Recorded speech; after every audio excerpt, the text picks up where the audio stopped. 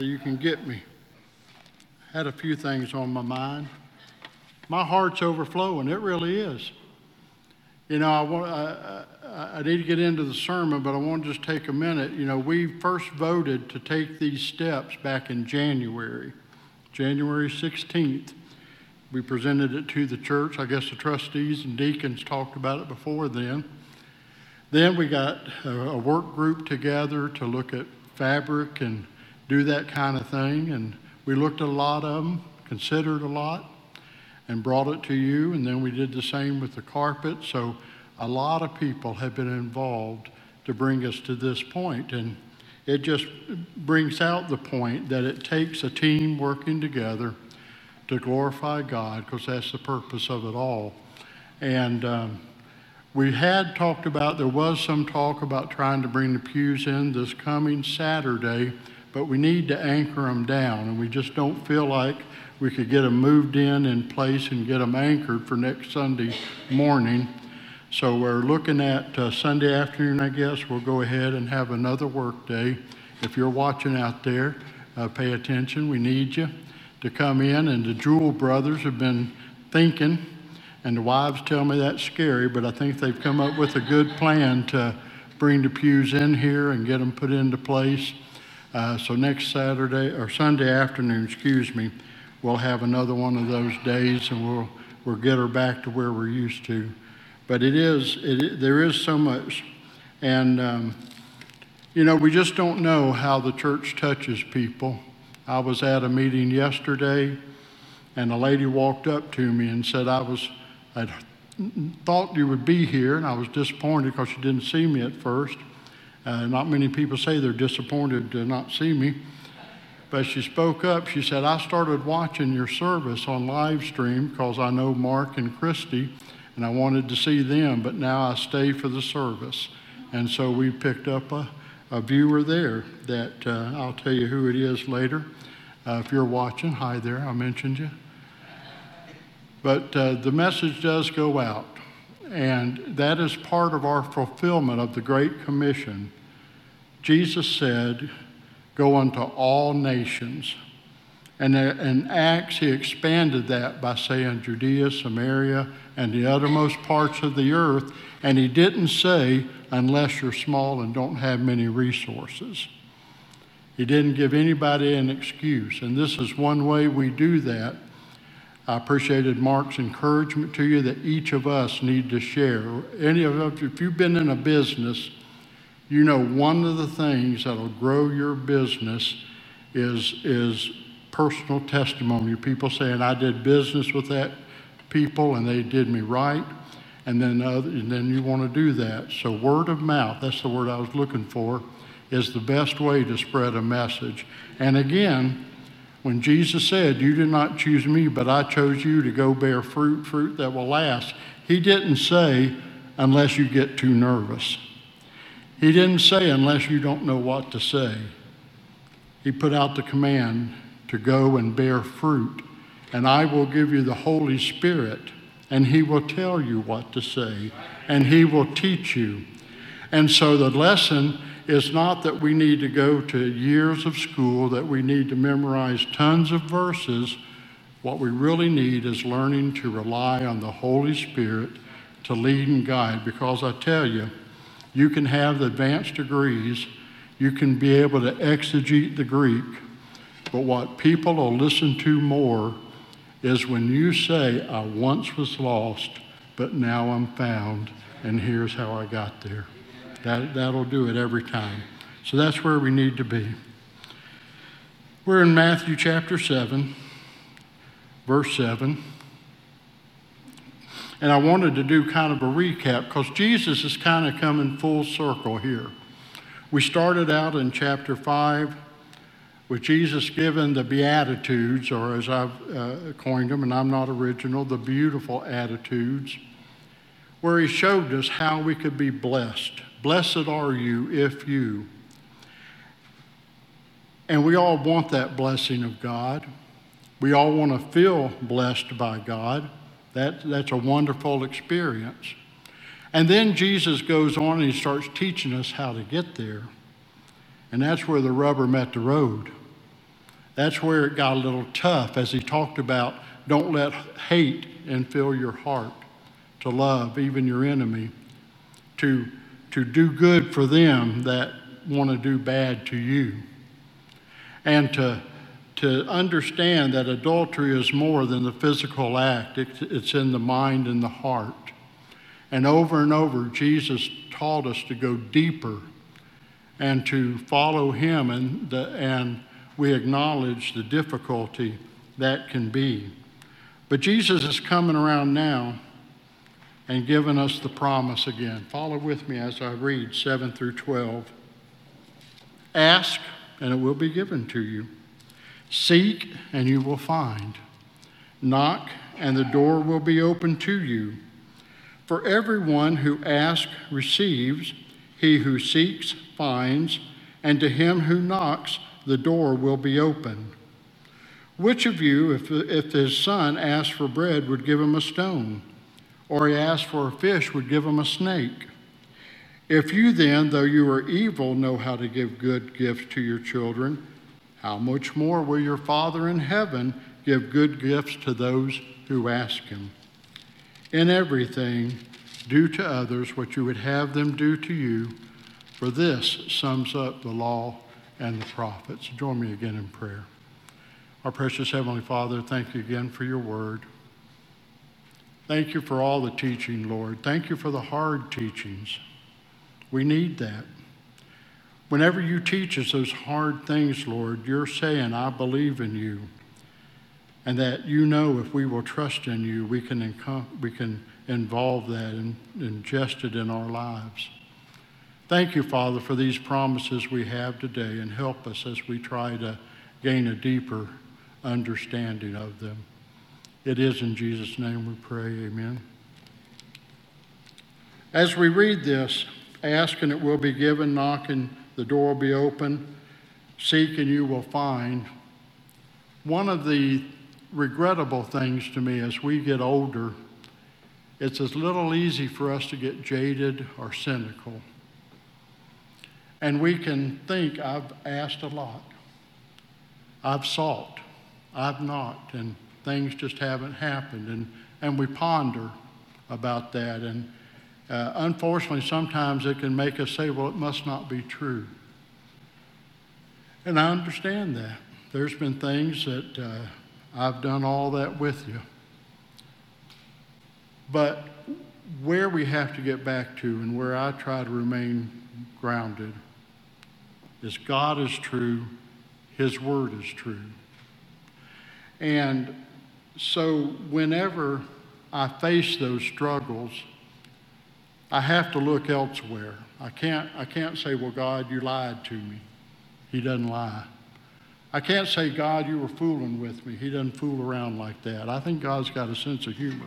He made some of you after all. But we need to look. And of course, we've looked all through the Sermon on the Mount, and we've seen where Jesus is saying, look deeper, consider the heart, grow deeper in your faith. And this is true here as well. That later in other passages, Jesus said, if you ask for anything, what does he say? In my name, you shall receive it. Well, that doesn't mean ending a prayer with, in Jesus' name we pray, amen. That we do that, and it's true and valid. But just saying those words is not some magical incantation that forces God to our will. When we say in Jesus' name, or when we pray in Jesus' name, it means we pray in his mindset, the way he thinks, with what he wants. And as we grow as Christians, that's to be what's happening in our lives.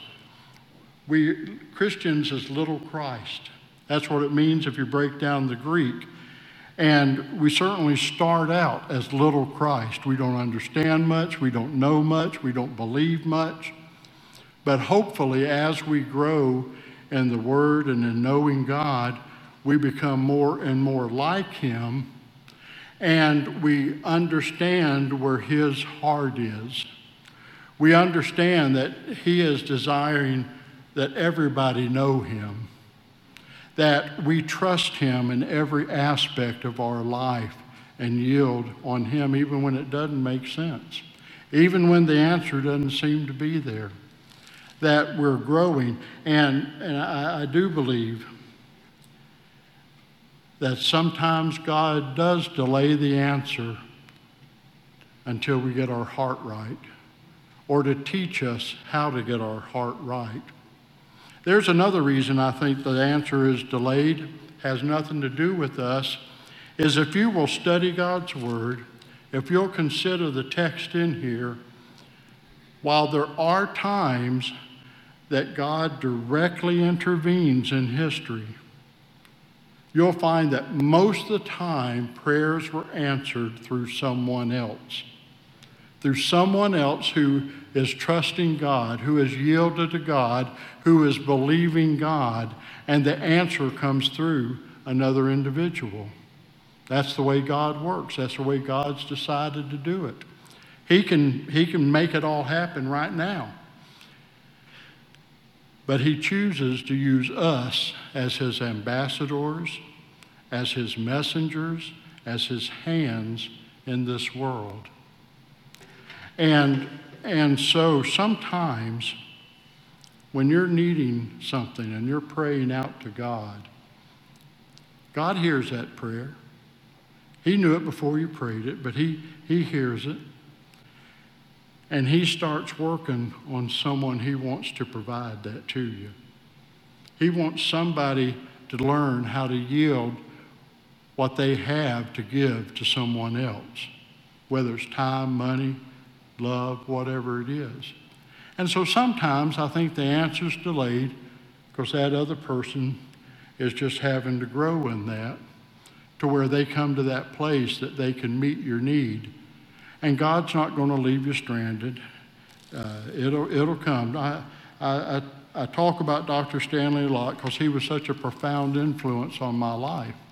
I'm not trying to drop names there, but that's where I grew up a lot as a Christian, is under his preaching. And he would take that verse, and I remember him preaching it, "My God shall supply all your needs," Philippians 4:17. Then he would add on there, and you can add on time. When do we want it? I want it right now. I don't want to wait.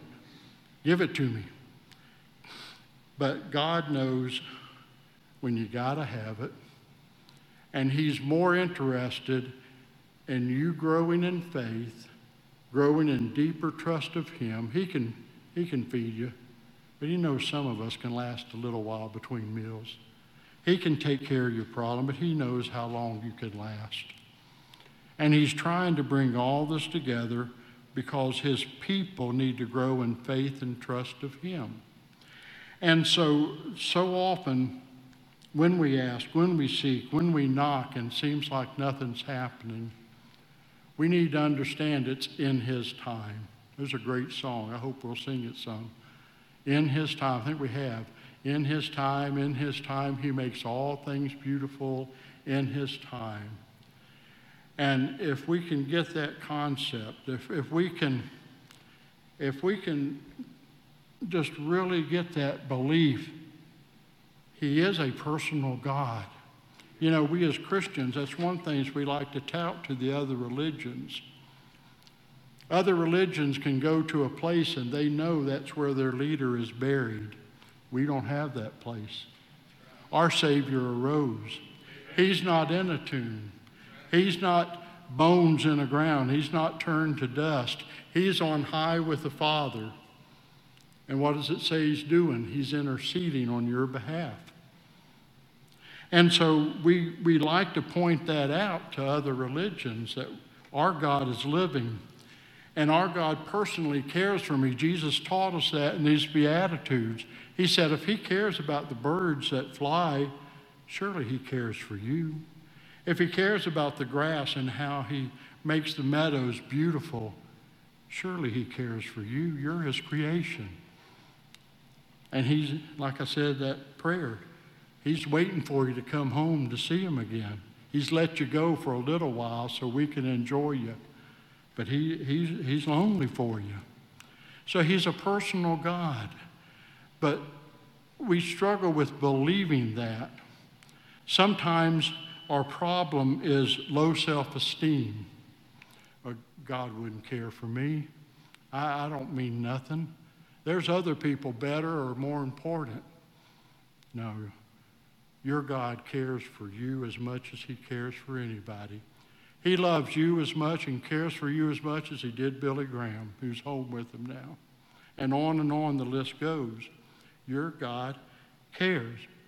Sometimes we let the devil whisper in our ear. Well, God's not going to answer me. God doesn't love me because of what I did, because of how I used to live. That's not true either. We have that promise from God, if we'll believe it, that as far as the east is from the west, so our sins are from him. Though our sins be as scarlet, they shall be white as snow. And he says, I will remember them no more. When we confess before God the life we lived at one time or the thing we did yesterday, the wrong attitude, the other, whatever it is, when we're sincere and Lord, I failed you again. Thank you for your forgiveness, Lord. Remember, that's how I like to say it, because he's already covered it on the cross. He's not getting back on the cross for me. He's already done it all 100%. Thank you for your forgiveness, Lord. And then you can go on in righteousness, in fellowship, because he has cleansed you by his blood, and he has forgiven you, and it is gone from his mind forevermore. He's never going to hold that an account to you ever. And that's what unforgiveness is. We can say, I forgive you to another person. But if sometime later they kind of get on our bad side and we say, you remember when you did that? We haven't really forgiven. Unforgiving is holding them responsible. It's holding them to account. When we forgive, we release that. We free that bill. That's what God did for us when he forgave us. We were deserving of death in our sin and our trespasses. When he forgave us, he gave us new life. He doesn't say, oh, you messed up. You're going to hell now. No.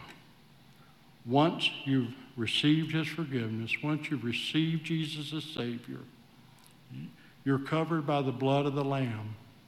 And it's a matter of growth after that when you sin to say that, Lord, I failed. Thank you for loving me, Lord.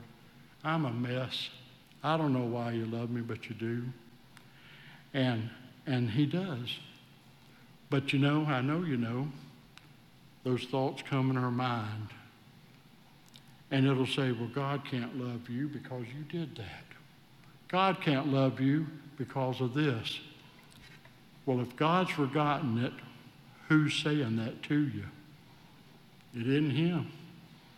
We have an enemy who roams through this world seeking who he may devour. And one way he knows he can bring you down is to say, you can't serve God. You're too messed up. You can't serve God. You had this sin in your life. So that's the devil talking. And we need to do as Jesus did when Satan tempted him. Get thee behind me, Satan. I'm a child of the King. I've been washed in the blood of the Lamb. My sins are as white as snow. And he lives within me. Openly. You'll feel silly doing it. I know. I did. I rebuke you, Satan, in the name of Jesus Christ. I want to share one other lesson about that. I'm just sharing from my heart a lot today. That when you do that, you see, so often we'll argue with Satan on our merits. We'll argue with Satan about what we did, but it's not about what we did. When we rebuke him, when we tell him to get behind us, it's in the name of Jesus Christ I rebuke you. He cannot stand to the name of Jesus Christ. He can stand up to Wes. He can argue with Wes. But when I say I'm covered by the blood of the Lamb, Satan flees. And he will rebuke. And I mean, folks, when you get into God and get real with him, it's that literal that you speak out loud and say, get away from me. I'm a child of the King. I don't serve you, and you have no power over me. I've told you before, three sections of salvation. We are saved from the penalty of sin. That's what happens when we accept Jesus Christ as our Savior. We are under a penalty of death because of our sin nature. When you accept Jesus Christ, that's gone. You have eternal life. That's the past when you accept Christ. We are saved from the power of sin. That's right now. We do not have to yield to temptation. We do not have to yield to our sinful nature because we have a Holy Spirit living within us to teach us, to guide us, to lead us, to strengthen us. And so the sin has no more dominion over us. We're freed from the power of sin. And praise God, one day we're going to be saved from the presence of sin.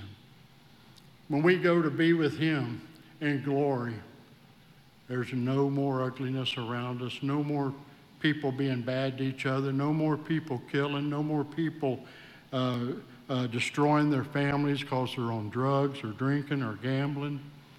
It'll be perfect beauty and light, and we won't have to face the ugliness up there that we do here. So that's important. You're saved from the penalty of sin, you're saved from the power of sin, and you're saved will be saved from the presence of sin. And that's great. And so when in this life, right now is what we're concerned with, you can rebuke him. You can claim the blood of Jesus, and that's what's going to send him away from you. And so those things hinder us asking for what we want from God. And again, it needs to be in his name. Now, you may be a fortunate person, and God wants you to have that fishing boat with twin Mercruisers on the back, and you can just fish to your heart content. Maybe you're one of those. Probably not. I like to say about the lottery, somebody's going to win. It probably won't be you. God is interested in what's really going to change your heart, make you a testimony to him, help other people see Jesus, and help you to share his love.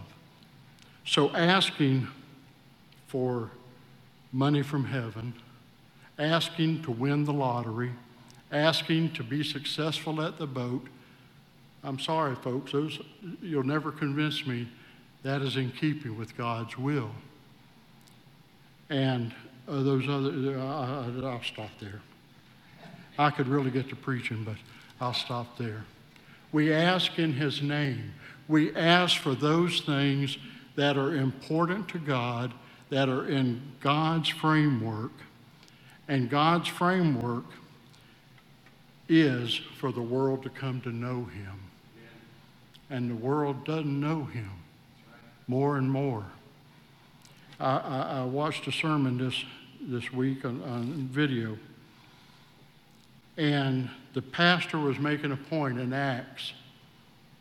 And regularly in Acts it says, and they went out boldly. They proclaimed the word boldly. We're not bold anymore. We're timid about sharing what God's done in our life. We're afraid we're going to drive somebody away from Christ. I tell you what, your testimony can't send them to a deeper hell. They're already there. As you testify about him through the Holy Spirit's work in their life from your testimony, you can help raise them out of hell, raise them to eternal life. So we need to be bold. But we need to do it in what God wants. And as I shared a week or so ago, we do many ministries here, and the reason we want this to be comfortable, pleasing, attractive is for that initial impression to people that they'll stay long enough, be interested in finding out about why we do it, and that's to serve Jesus Christ, to give him honor and glory. It's not so we can be comfortable. It's to make us uncomfortable, to make them uncomfortable and realize the need. Ask, seek, find, do it in the name of Jesus Christ, with his heart, with his intention. If he wants to give you more money, it's not to give it to yourself, it's to pass it on. There is a gift of giving some people have, and the gift of giving is twofold. People that have the gift of giving, God enables them with a skill at making money. But not making money so they can buy all they want, but so they can give to others. That's why God does it. And you know those people. Some people have the Midas touch. Now, maybe they use it for God, maybe they don't. But that is a spiritual gift designed to help others. So we ask, we seek, we knock in order to serve him with our desire. Lord, open your scripture to me. I'm seeking to know you better. I'm seeking to know you deeper. I'm seeking to walk more like you. Lord, I feel shut off from everybody. I'm knocking at the door. Send me a friend, a real friend, a good friend. A friend that will tell me when I've done well. A friend that will tell me when I messed up, because that helps us grow. And then Jesus does a simple logic thing there in verse 9. Just, my son asks me for things. I don't turn around and give him bad stuff. If he said, Dad, we're short, we need some money for food, I'm going to help him. You would too. You do too.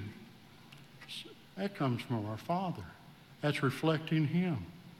If, I watch some of these videos on Facebook and stuff, and some people seem to have a fascination with snakes. I do not. And there are some fish that look an awful lot like snakes, and I'll see them catch these eels for the purpose of eating them, and But if someone, Lloyd's a big fisherman. I think Brandon's a big fisherman. Mark told me he fished. If someone said, would you give me some of them brim? Give me one of them bass. I sure hope you're not going to pull out some snake that came out to get you in the boat and throw it at them. No, you're going to be good to them, especially if it's your family. So God's using something we all can understand. We just got to transfer it to the Christian life. That's easy. See, that's what's the beauty of Jesus' teaching. Jesus' teaching is a surface understanding. The smallest child can understand what Jesus is saying there. That you want to give good gifts. But Jesus' teaching is deeper than we can ever fully fathom. There's always more that we can understand and apply in our lives. And that's what I love about him, because he is so simple in his concepts that the simplest person can understand it, but he's so deep that I can never outgrow him. I can never say, I got this down, I don't need it anymore. I can never say, I don't need to pray anymore because I know it all. He's deep. And then he sums it up. That golden rule we talk about. Again, something we should be able to transfer. Do unto others as you want to have them do to you. You want people to be good to you. You want people to be generous to you.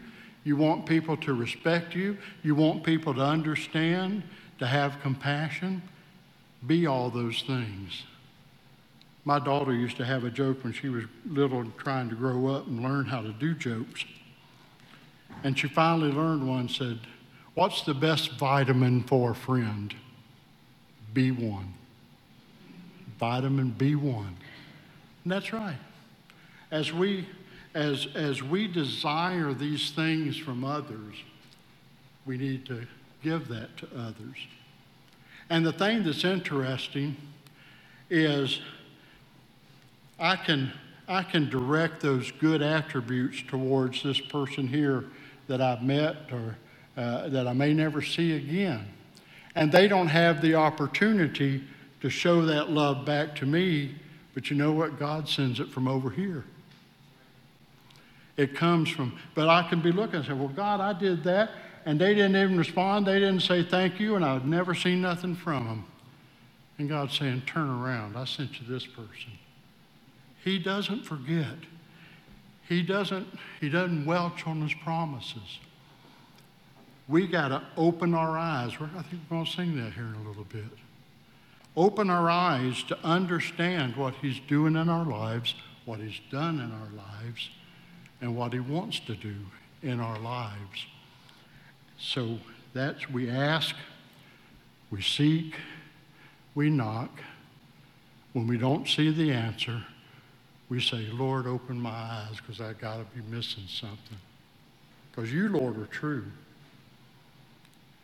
And I can count on you.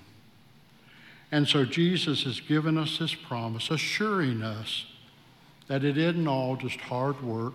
It isn't all toil and drudgery.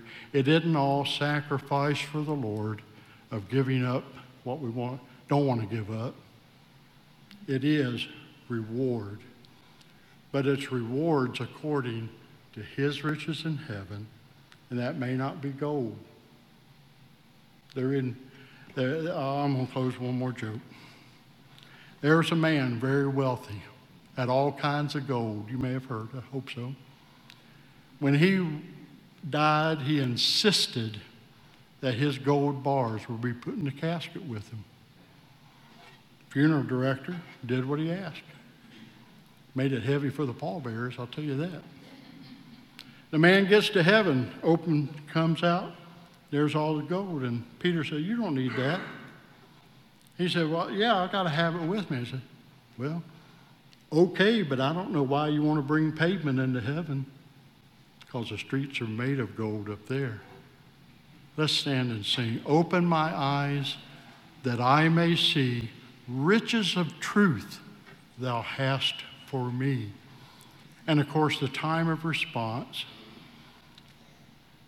is, what do I do with what I've heard today, Lord? What is it in that personal relationship? We're not thinking about what does Mike need? What does Brandon need? That's not my business.